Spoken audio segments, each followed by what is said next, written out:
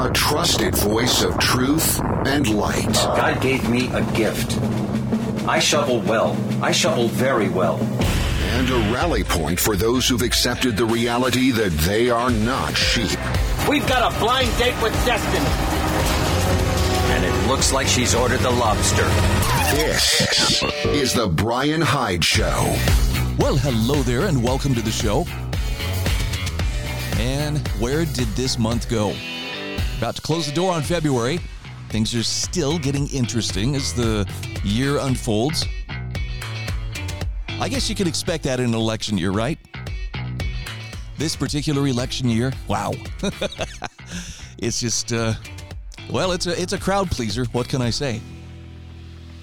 Anyway, I want to thank my sponsors who make this show possible as we roll into a new week and a new collection of information that I hope is worth your time.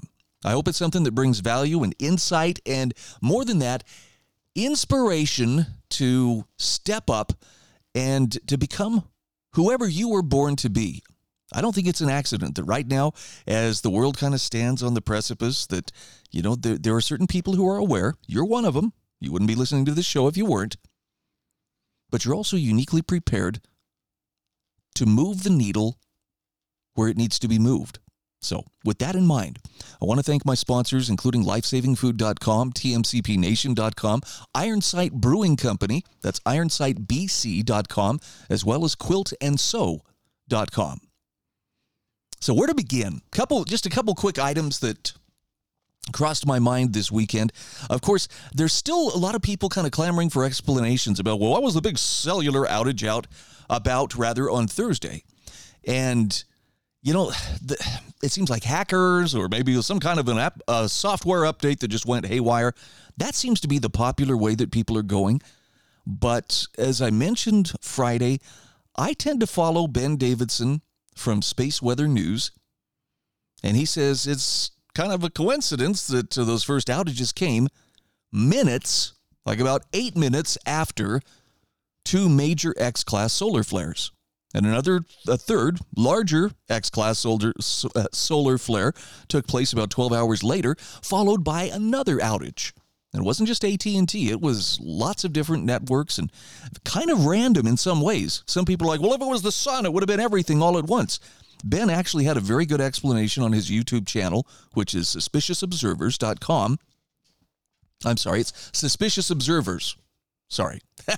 I believe spaceweathernews.com is his website, but his YouTube channel is Suspicious Observers. And he just said, look, this is the nature of solar activity, especially big bursts of energy from the sun. Now, I'm not trying to scare you when I tell you this, but the reason that the people in officialdom, being the news media, the politicians, and so forth, the reason they really can't acknowledge that, hey, this was caused by solar activities because that's something they don't have under their control, right? Well, if you just give us more money and let us have more power over your life, we can control what the sun's doing as well. Everybody would know that's an outright lie. And they don't want to appear weak, and they don't want to appear incompetent. So they'll take the next best explanation. Well, if we had a little more power to regulate this or that, we could cover these bugs or these hackers or whatever. All I'm suggesting is there's a reason that the people in charge don't want you to know that on this one, they're powerless. Why wouldn't they want us to know? Well, probably because we would stop trusting them. Not that they've ever given us any reason to do that, I say jokingly. By the way, speaking of reasons not to trust them, holy cow. Did I really see the head of NATO get up and talk about how, well, we're continuing to strengthen our relationship with Ukraine, and Ukraine will become a member of NATO?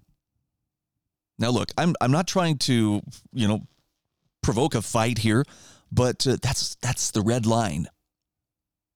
Russia said we do not want NATO on our doorstep. Actually, they were given assurances that NATO would not expand further eastward, and yet it has and continues to expand. And now what was this today? Oh, yeah, ZeroHedge.com reports there are at least 12 CIA black bases, meaning these are off the records basis where people would be taken, presumably for imprisonment or interrogation, enhanced interrogation. We call that torture in the civilized world, and so forth.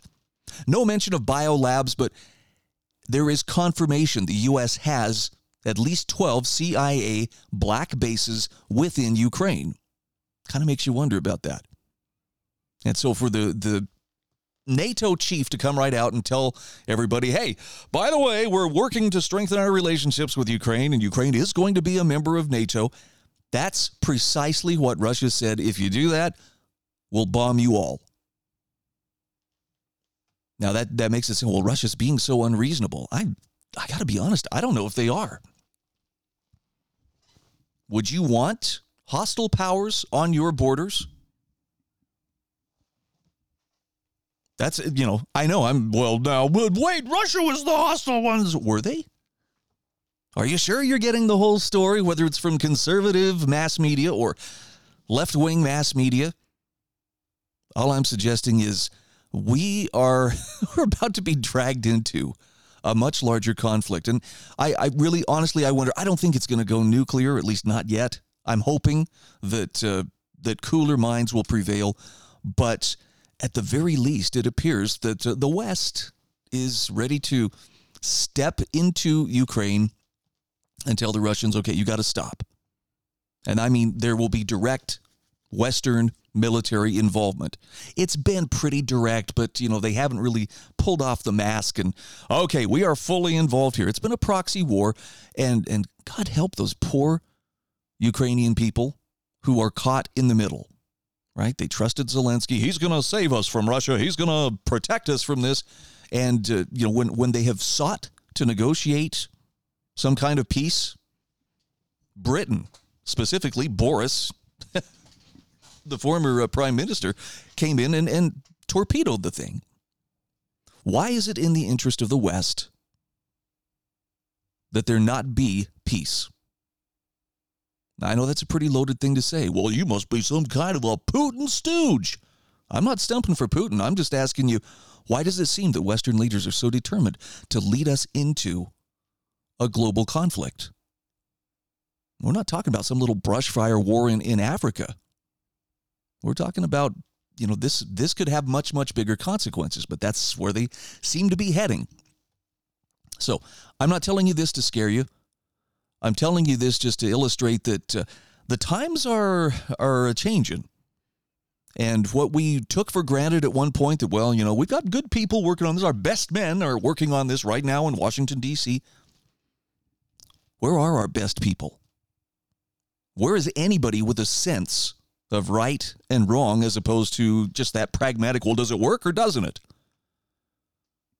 I'm sorry, but Machiavelli's got to be looking back going, wow, I had no idea they were going to run this far with what I was teaching in The Prince. But here we are. Now, that doesn't mean that you and I are necessarily, supposed to be running around in sackcloth and ashes and feeling doomed. But just understand that there's a lot of stuff we take for granted that it's, our lives are still, even though things are more expensive and things are kind of contentious, life is still pretty good and peaceful and you can get what you want. I was at Costco Saturday and, man, I didn't see anybody there that seemed to be suffering too badly. We were all getting exactly what we needed and a lot of what we didn't need. That's something we take for granted. And my concern is, what if that spigot was turned off? What if suddenly it wasn't so easy to come by all the things that we take for granted? That could include electricity. I'm talking from not just a geopolitical standpoint, from the sun, what it's doing. I do believe that what is happening with our climate has to do with the sun, and in particular with a 12,000-year cycle that has been observed and cataloged, in which there is a very big change that comes not just to us, but to every planet within the solar system.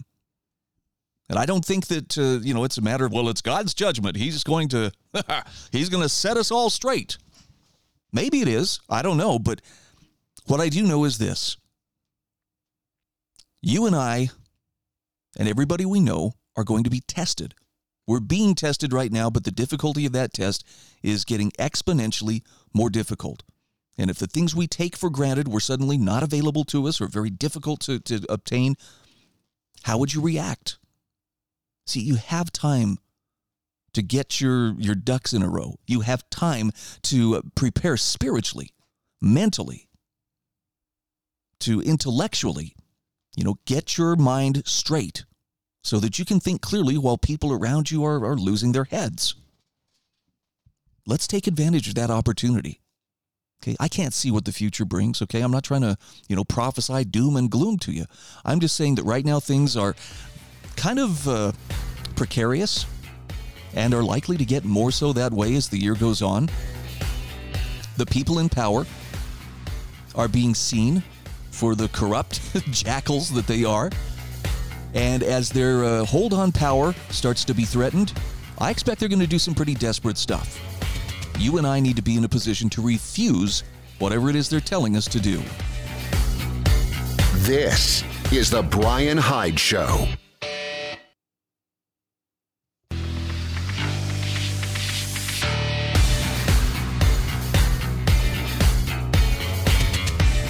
This is the Bryan Hyde Show.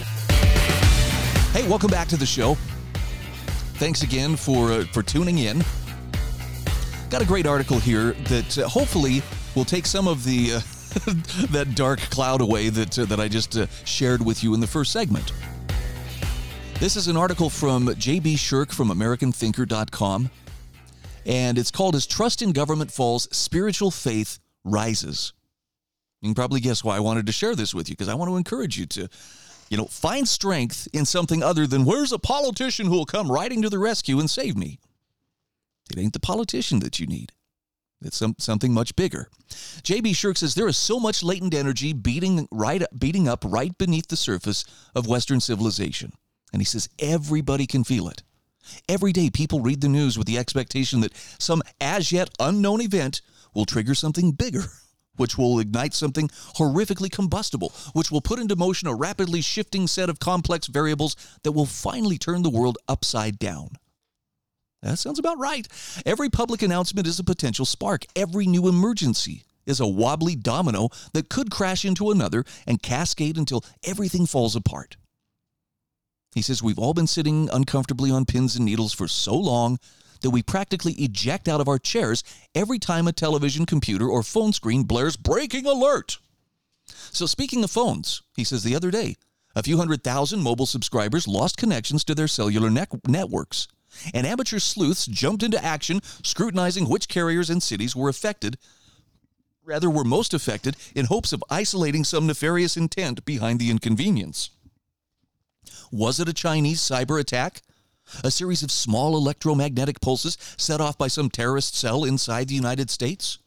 A CIA NSA test run for the intelligence community before it instigates information blackouts in the run-up to the 2024 election? Or could it have been the result of a particularly strong solar flare? Well, he says nobody knows for sure, but everybody had a theory. For what it's worth, AT&T blamed the outage on an improperly executed, improperly executed software update. But he says that clarification didn't answer every question or quell suspicions that something more serious had occurred. So when everyone's anxiously awaiting the end of the world, there's little room left over for mundane explanations. Nobody believes anybody right now. Now that makes sense, right? Distrust of institutions and authority figures has skyrocketed. J.B. Shirk says news reporters have essentially become the public relations arm of the intelligence community. They repeat risible lies without even the pretense of journalistic incredulity. For instance, how could Hunter Biden's laptop, filled with videos documenting his own debaucherous and criminal activities, have been Russian disinformation? Only corporate news mouthpieces paid to deliver the IC's talking points? No, because they refuse to answer obvious questions. The public has learned to distrust their point of view. That makes sense. The intelligence community is, dictating what the news will report. In the old days, political operatives got paid to construct convenient narratives, while reporters got paid to distill hidden truths. As the distinction between operator and reporter disappeared, ordinary people learned that fictitious narratives completely replaced any representation of objective reality. Because a free press has always been instrumental in containing institutional corruption, the implosion of professional journalism should be understood as a late-stage symptom of our present system's impending death. Reporters who spend more time explaining why boys should dominate girls' sports than investigating how mail-in ballot fraud subverts democratic elections cannot be taken seriously as factual custodians or arbiters of truth. J.B. Shirk says, while citizens have adjusted to journalism's irrelevancy, they have held out hope that science, a philosophy dedicated to the pursuit of knowledge, would be more resilient. However, science, too, has abandoned rigorous discipline for the ease of regurgitating unscrutinized narratives. Perhaps the most consequential upside of COVID was its exposure of most medical doctors as unscientific bureaucrats, willing to parrot absolute nonsense if it meant they got paid. That's harsh, but he's not wrong. By the way, don't throw all doctors under the bus, but there were enough who took those incentive payments, from the vaccine companies. Hey, if you'll get people to take the vaccine, that's a $200 spiff for you.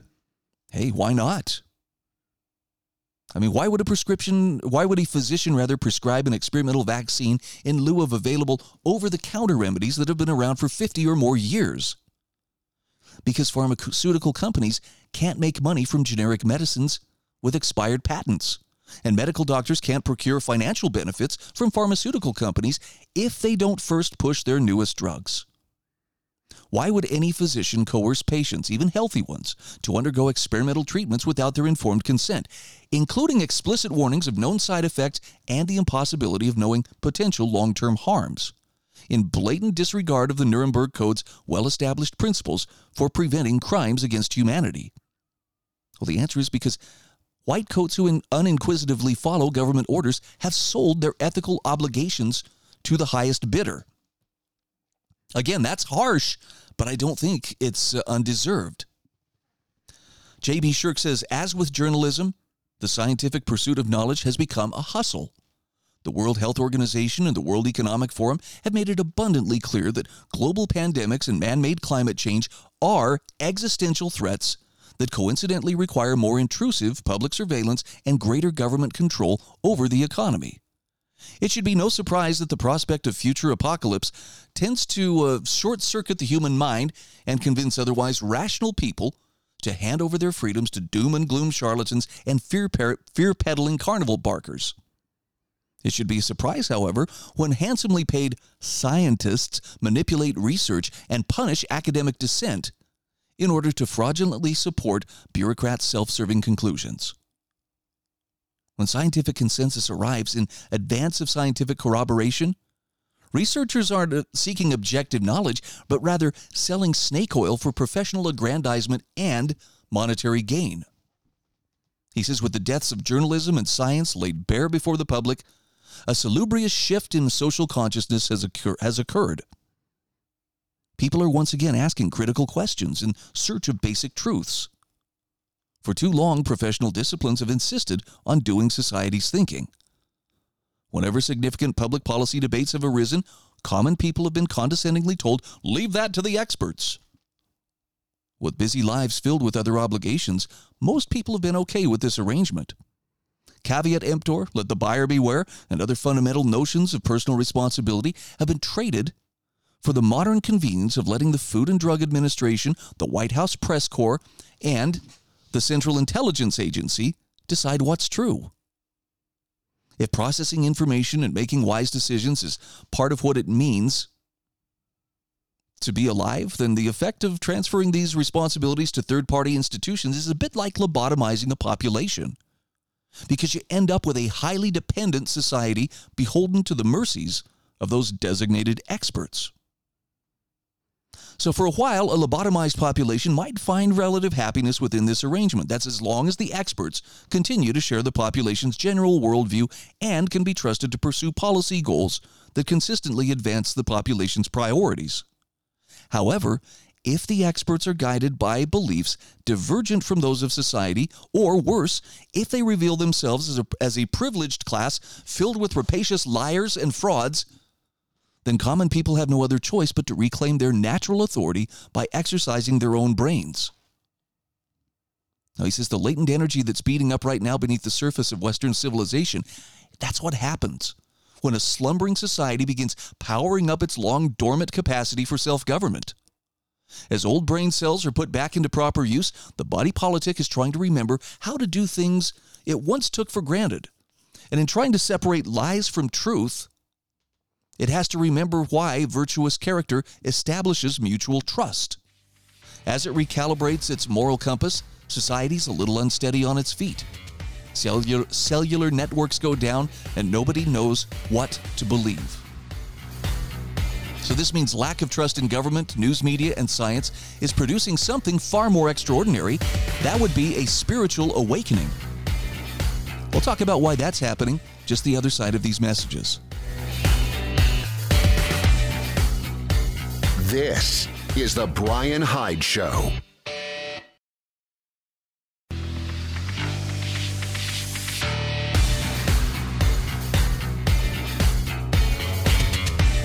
This is the Bryan Hyde Show.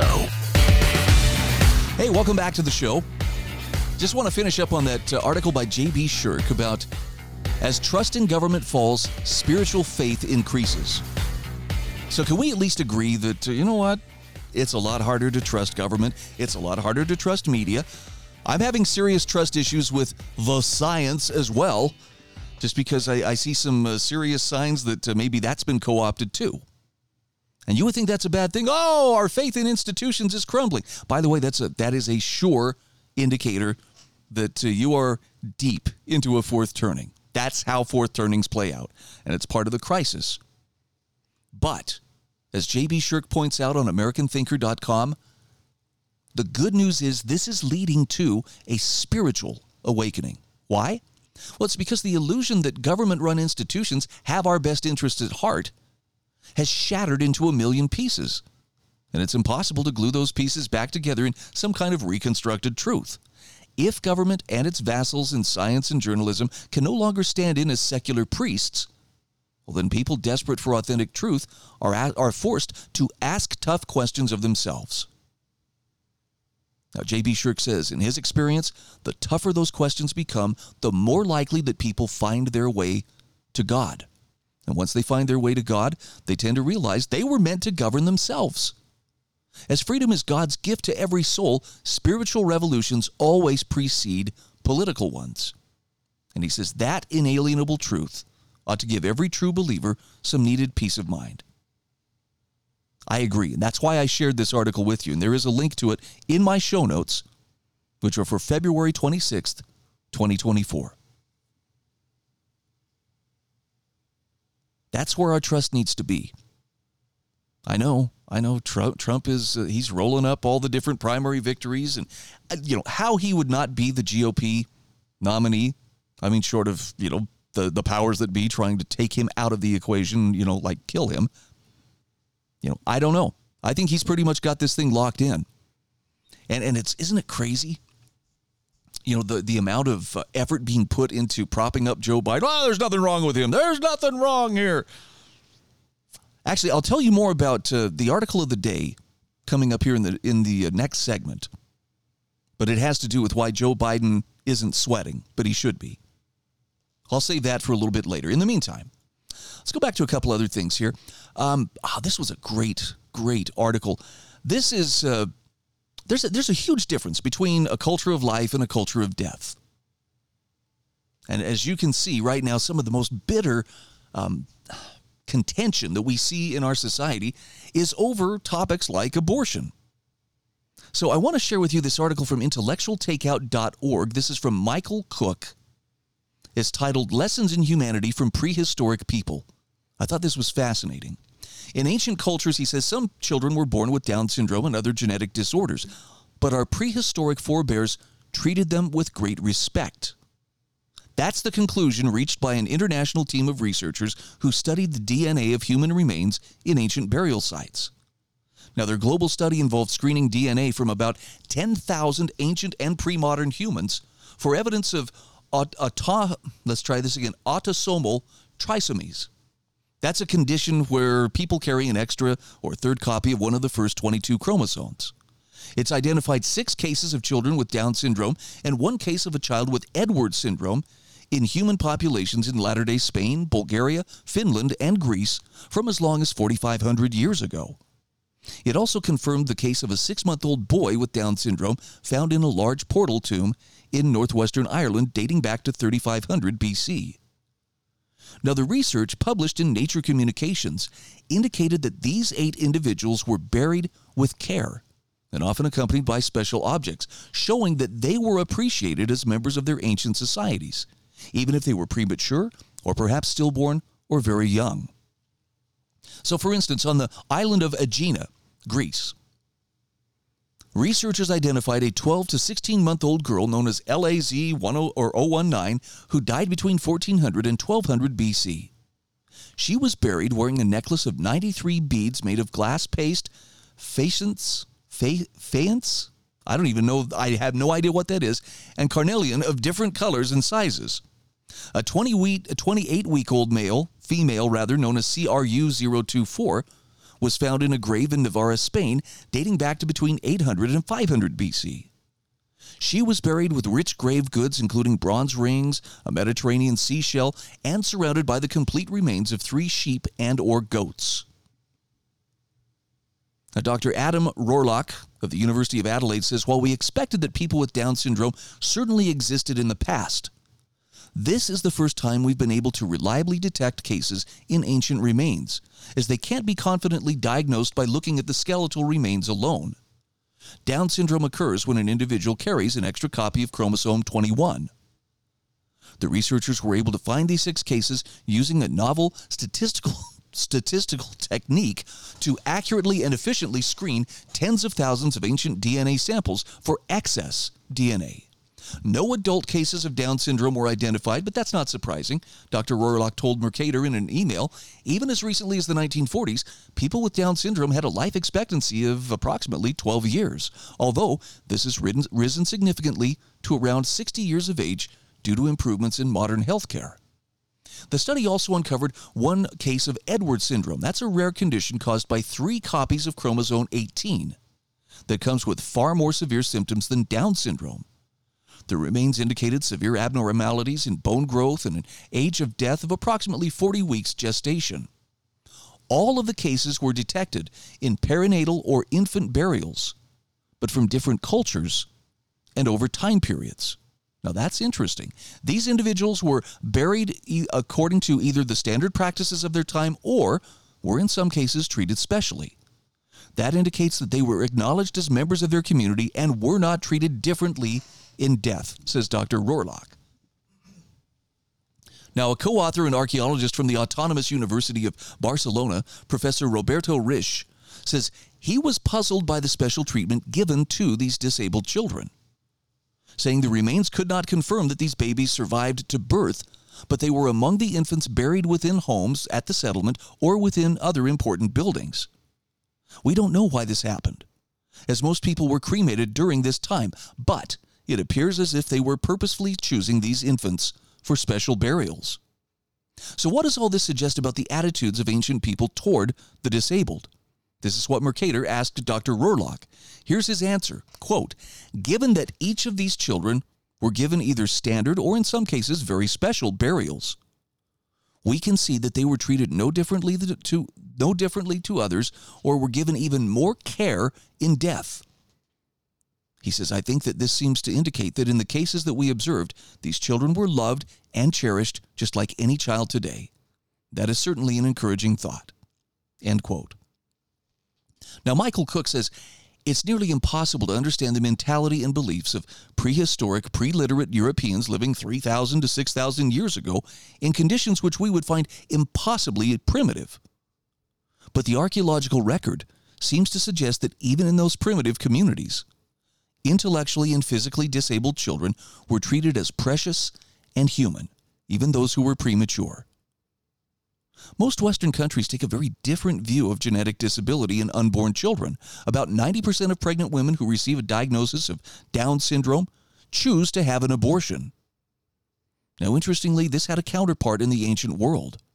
At the same time as little CRU-024 was being interred with such tenderness and respect in Navarra, the Carthaginians, the rich and powerful masters of the Mediterranean, were sacrificing their own children to the god Moloch.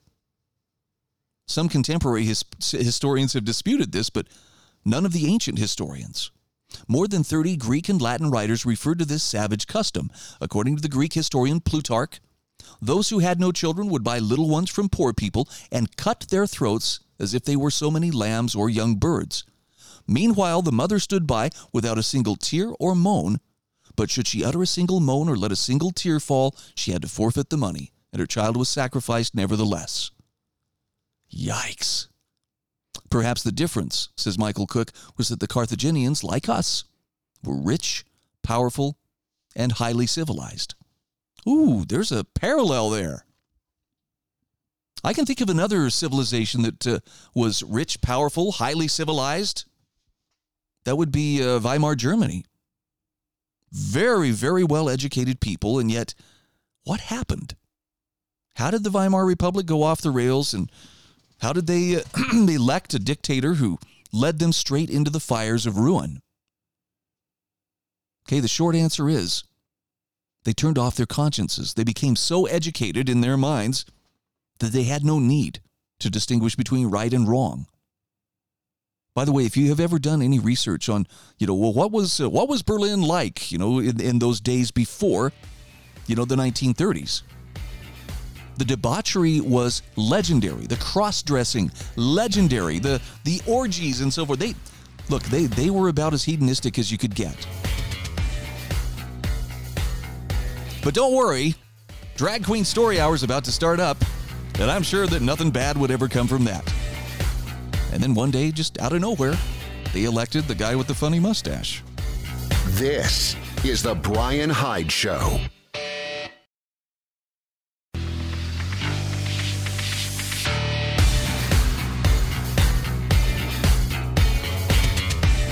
This is the Bryan Hyde Show. All right, welcome back to the show. Final segment today. Let's jump right to the article of the day. And this one's courtesy of Sasha Stone. I've told you before, I really have come to enjoy her writing. Not only is she very good at putting two and two together, but she really comes up with some great information resources and visuals and examples to back up what she's talking about. And she has a terrific article on why Joe Biden isn't sweating, but he should be. And this has to do with, the fear that, right now the fear of Donald Trump in particular is huge. I mean, if you look at what the mainstream media is saying right now, people are just freaking out. Bob Costas was going off. Trump is absolutely the worst politician of our lifetimes. He's the worst politician in American history. And there's this cult of people who just keep going back to him over and over. They just can't let him go. They're afraid. Nate Silver's worried. The New York Times is worried. Politico is worried. Rolling Stone is worried. Bad enough so that Sasha Stone says it's so bad that they've given up towing the party line. They're actually speaking out for the first time since Biden took office. What scares them? They don't believe that Biden can beat Trump. And I think this is interesting because, if they're planning on stealing the election again, wouldn't they feel pretty confident? But then think about this. How many votes did it take to flip those, 5 swing states and get the requisite number of electoral college votes to install Biden as president? I think it really came down to about 47,000 votes. How are they going to come up with millions of votes necessary to steal the election this time? Mail-in ballots made it a lot easier the last time, but anyway, the point is, Joe Biden he's very vulnerable. Trump is actually starting to lead him in various polls, and even the news media is like, can that be right? How could this be? But of course, the left has kind of painted itself into a corner, haven't they? Kamala Harris. I mean, if you want to see Kamala Harris right up there alongside George Washington, Abraham Lincoln, and FDR, well, we should put her on Mount Rushmore. First woman president. If Biden were to basically win election in November and then graciously step down and make her president, wow, that would secure his legacy, wouldn't it? But the Democrats are kind of stuck because even among the political class, Kamala is not well liked. But if they were to hop over her to a white man like Gavin Newsom, I don't know. The woke world might just implode. Anyway, this is a fairly lengthy article, but it's so worth your time. This is the article of the day from Sasha Stone, Why Joe Biden Isn't Sweating, but He Should Be. Okay, two other quick articles I want to point out to you. This one, I pulled this one up as a memory off of Facebook, but it was so good that I wanted to share it with you again. If you had to co-opt a generation, if you had to mold their minds, what better way than by infiltrating public schools and doing it there, out of sight of parents? And this is an article from, I believe, 2022. Yeah, this is August 2022. Marxist Indoctrination in America's Elementary Schools. This is from Julio M. Schilling. I hope I'm saying that correct. I just want to make sure. Yep, I think I got the spelling right there. I'm going to hit a couple of quick excerpts here, but the problem here is there is no doubt, says Schilling, that cultural Marxism detrimentally has managed to permeate profusely one of its most toxic intellectual artifacts, critical theory, into the curriculum of practically every American college and university. Okay, I don't think that's too much of a surprise. We've watched that go, come into place over the last, 30 years or so? But now we see this indoctrination campaign being extended to the elementary school level. And he says, given the priority that the left in America has given to the issue of race with its calculated false claims of systemic racism, critical race theory has been the most overt manifestation of this subversive penetration into the grade school system. And he says, CRT, it must be noted, has not been the exclusive tool of the cultural Marxist propagandist war chest. Gender ideology and critical queer theory has also invaded America's public primary level education system. Now think back just a couple of years and think, have things gotten worse on those fronts? Man, I'd have to say absolutely. So a couple of examples, and again, keep in mind, these were from a couple of years ago.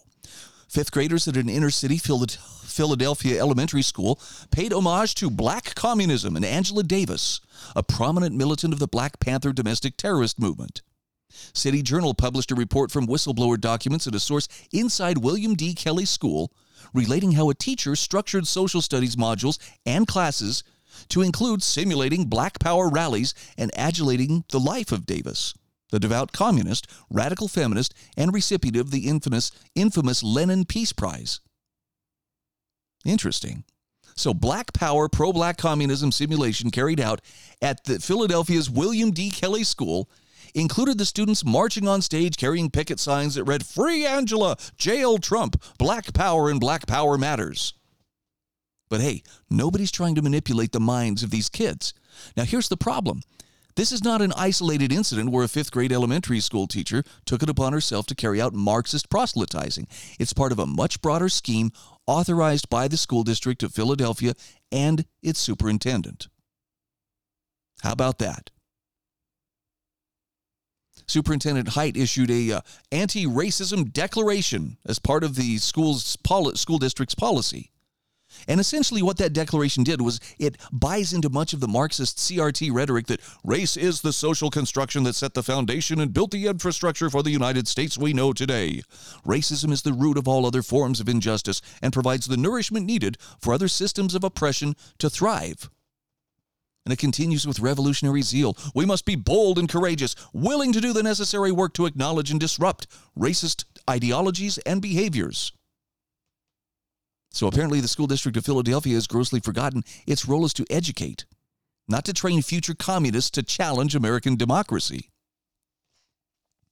When you consider the callous contradiction that exists in Philadelphia between a most generous budget to teach children and the abysmal record of its education results, one could conclude that politicizing schools and the ideologization of education should be the last thing on their minds.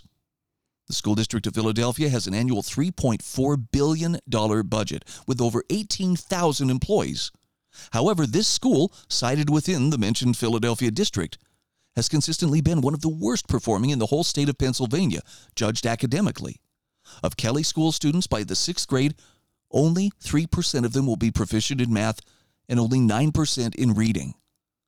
Can you believe that? Single digits.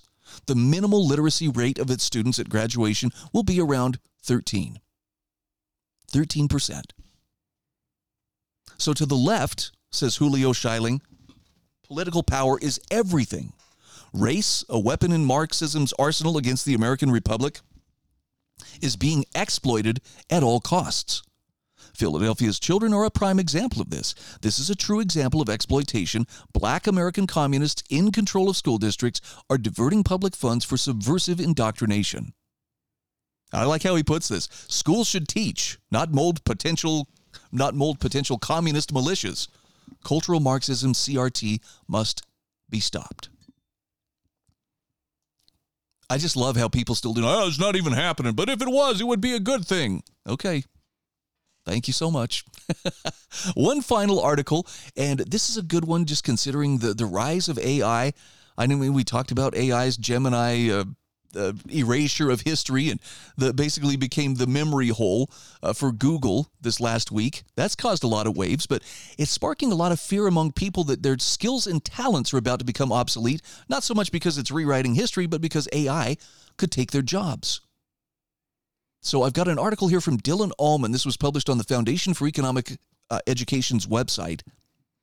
And he asks, why are some people so upset about the new generative AI models? To put it simply, AI damages their ego. Isn't that something? I'll let you discover this for yourself. I will say this. He does make the note here. Dylan says, AI is not the enemy of human creativity. It's the next chapter in its evolution. And what's threatened by AI is not our purpose or our ability to create, but our ego. And in the grand scheme of things, he says that's a small price to pay for a world enriched by higher quality, more innovative, more efficient, creative works. Okay, no, I'm not an artist, so I'm not feeling particularly threatened. But you listen to people who are, wary about AI. Well, what's it trying to do here? There are a lot of people who feel like it's going to take over for them and make their jobs obsolete. Okay, now I've seen that happen, especially over the years working in radio. I mean, there was a time where you had to have a live person there spinning the records or, operating every single function that took place on the station. Then the computers and automation systems came in. And on the one hand, it made things easier. But on the other hand, there came a point where we looked around and said, hey, this is doing everything we do. Noticed our staff got a lot smaller after that, too. This is the Bryan Hyde Show.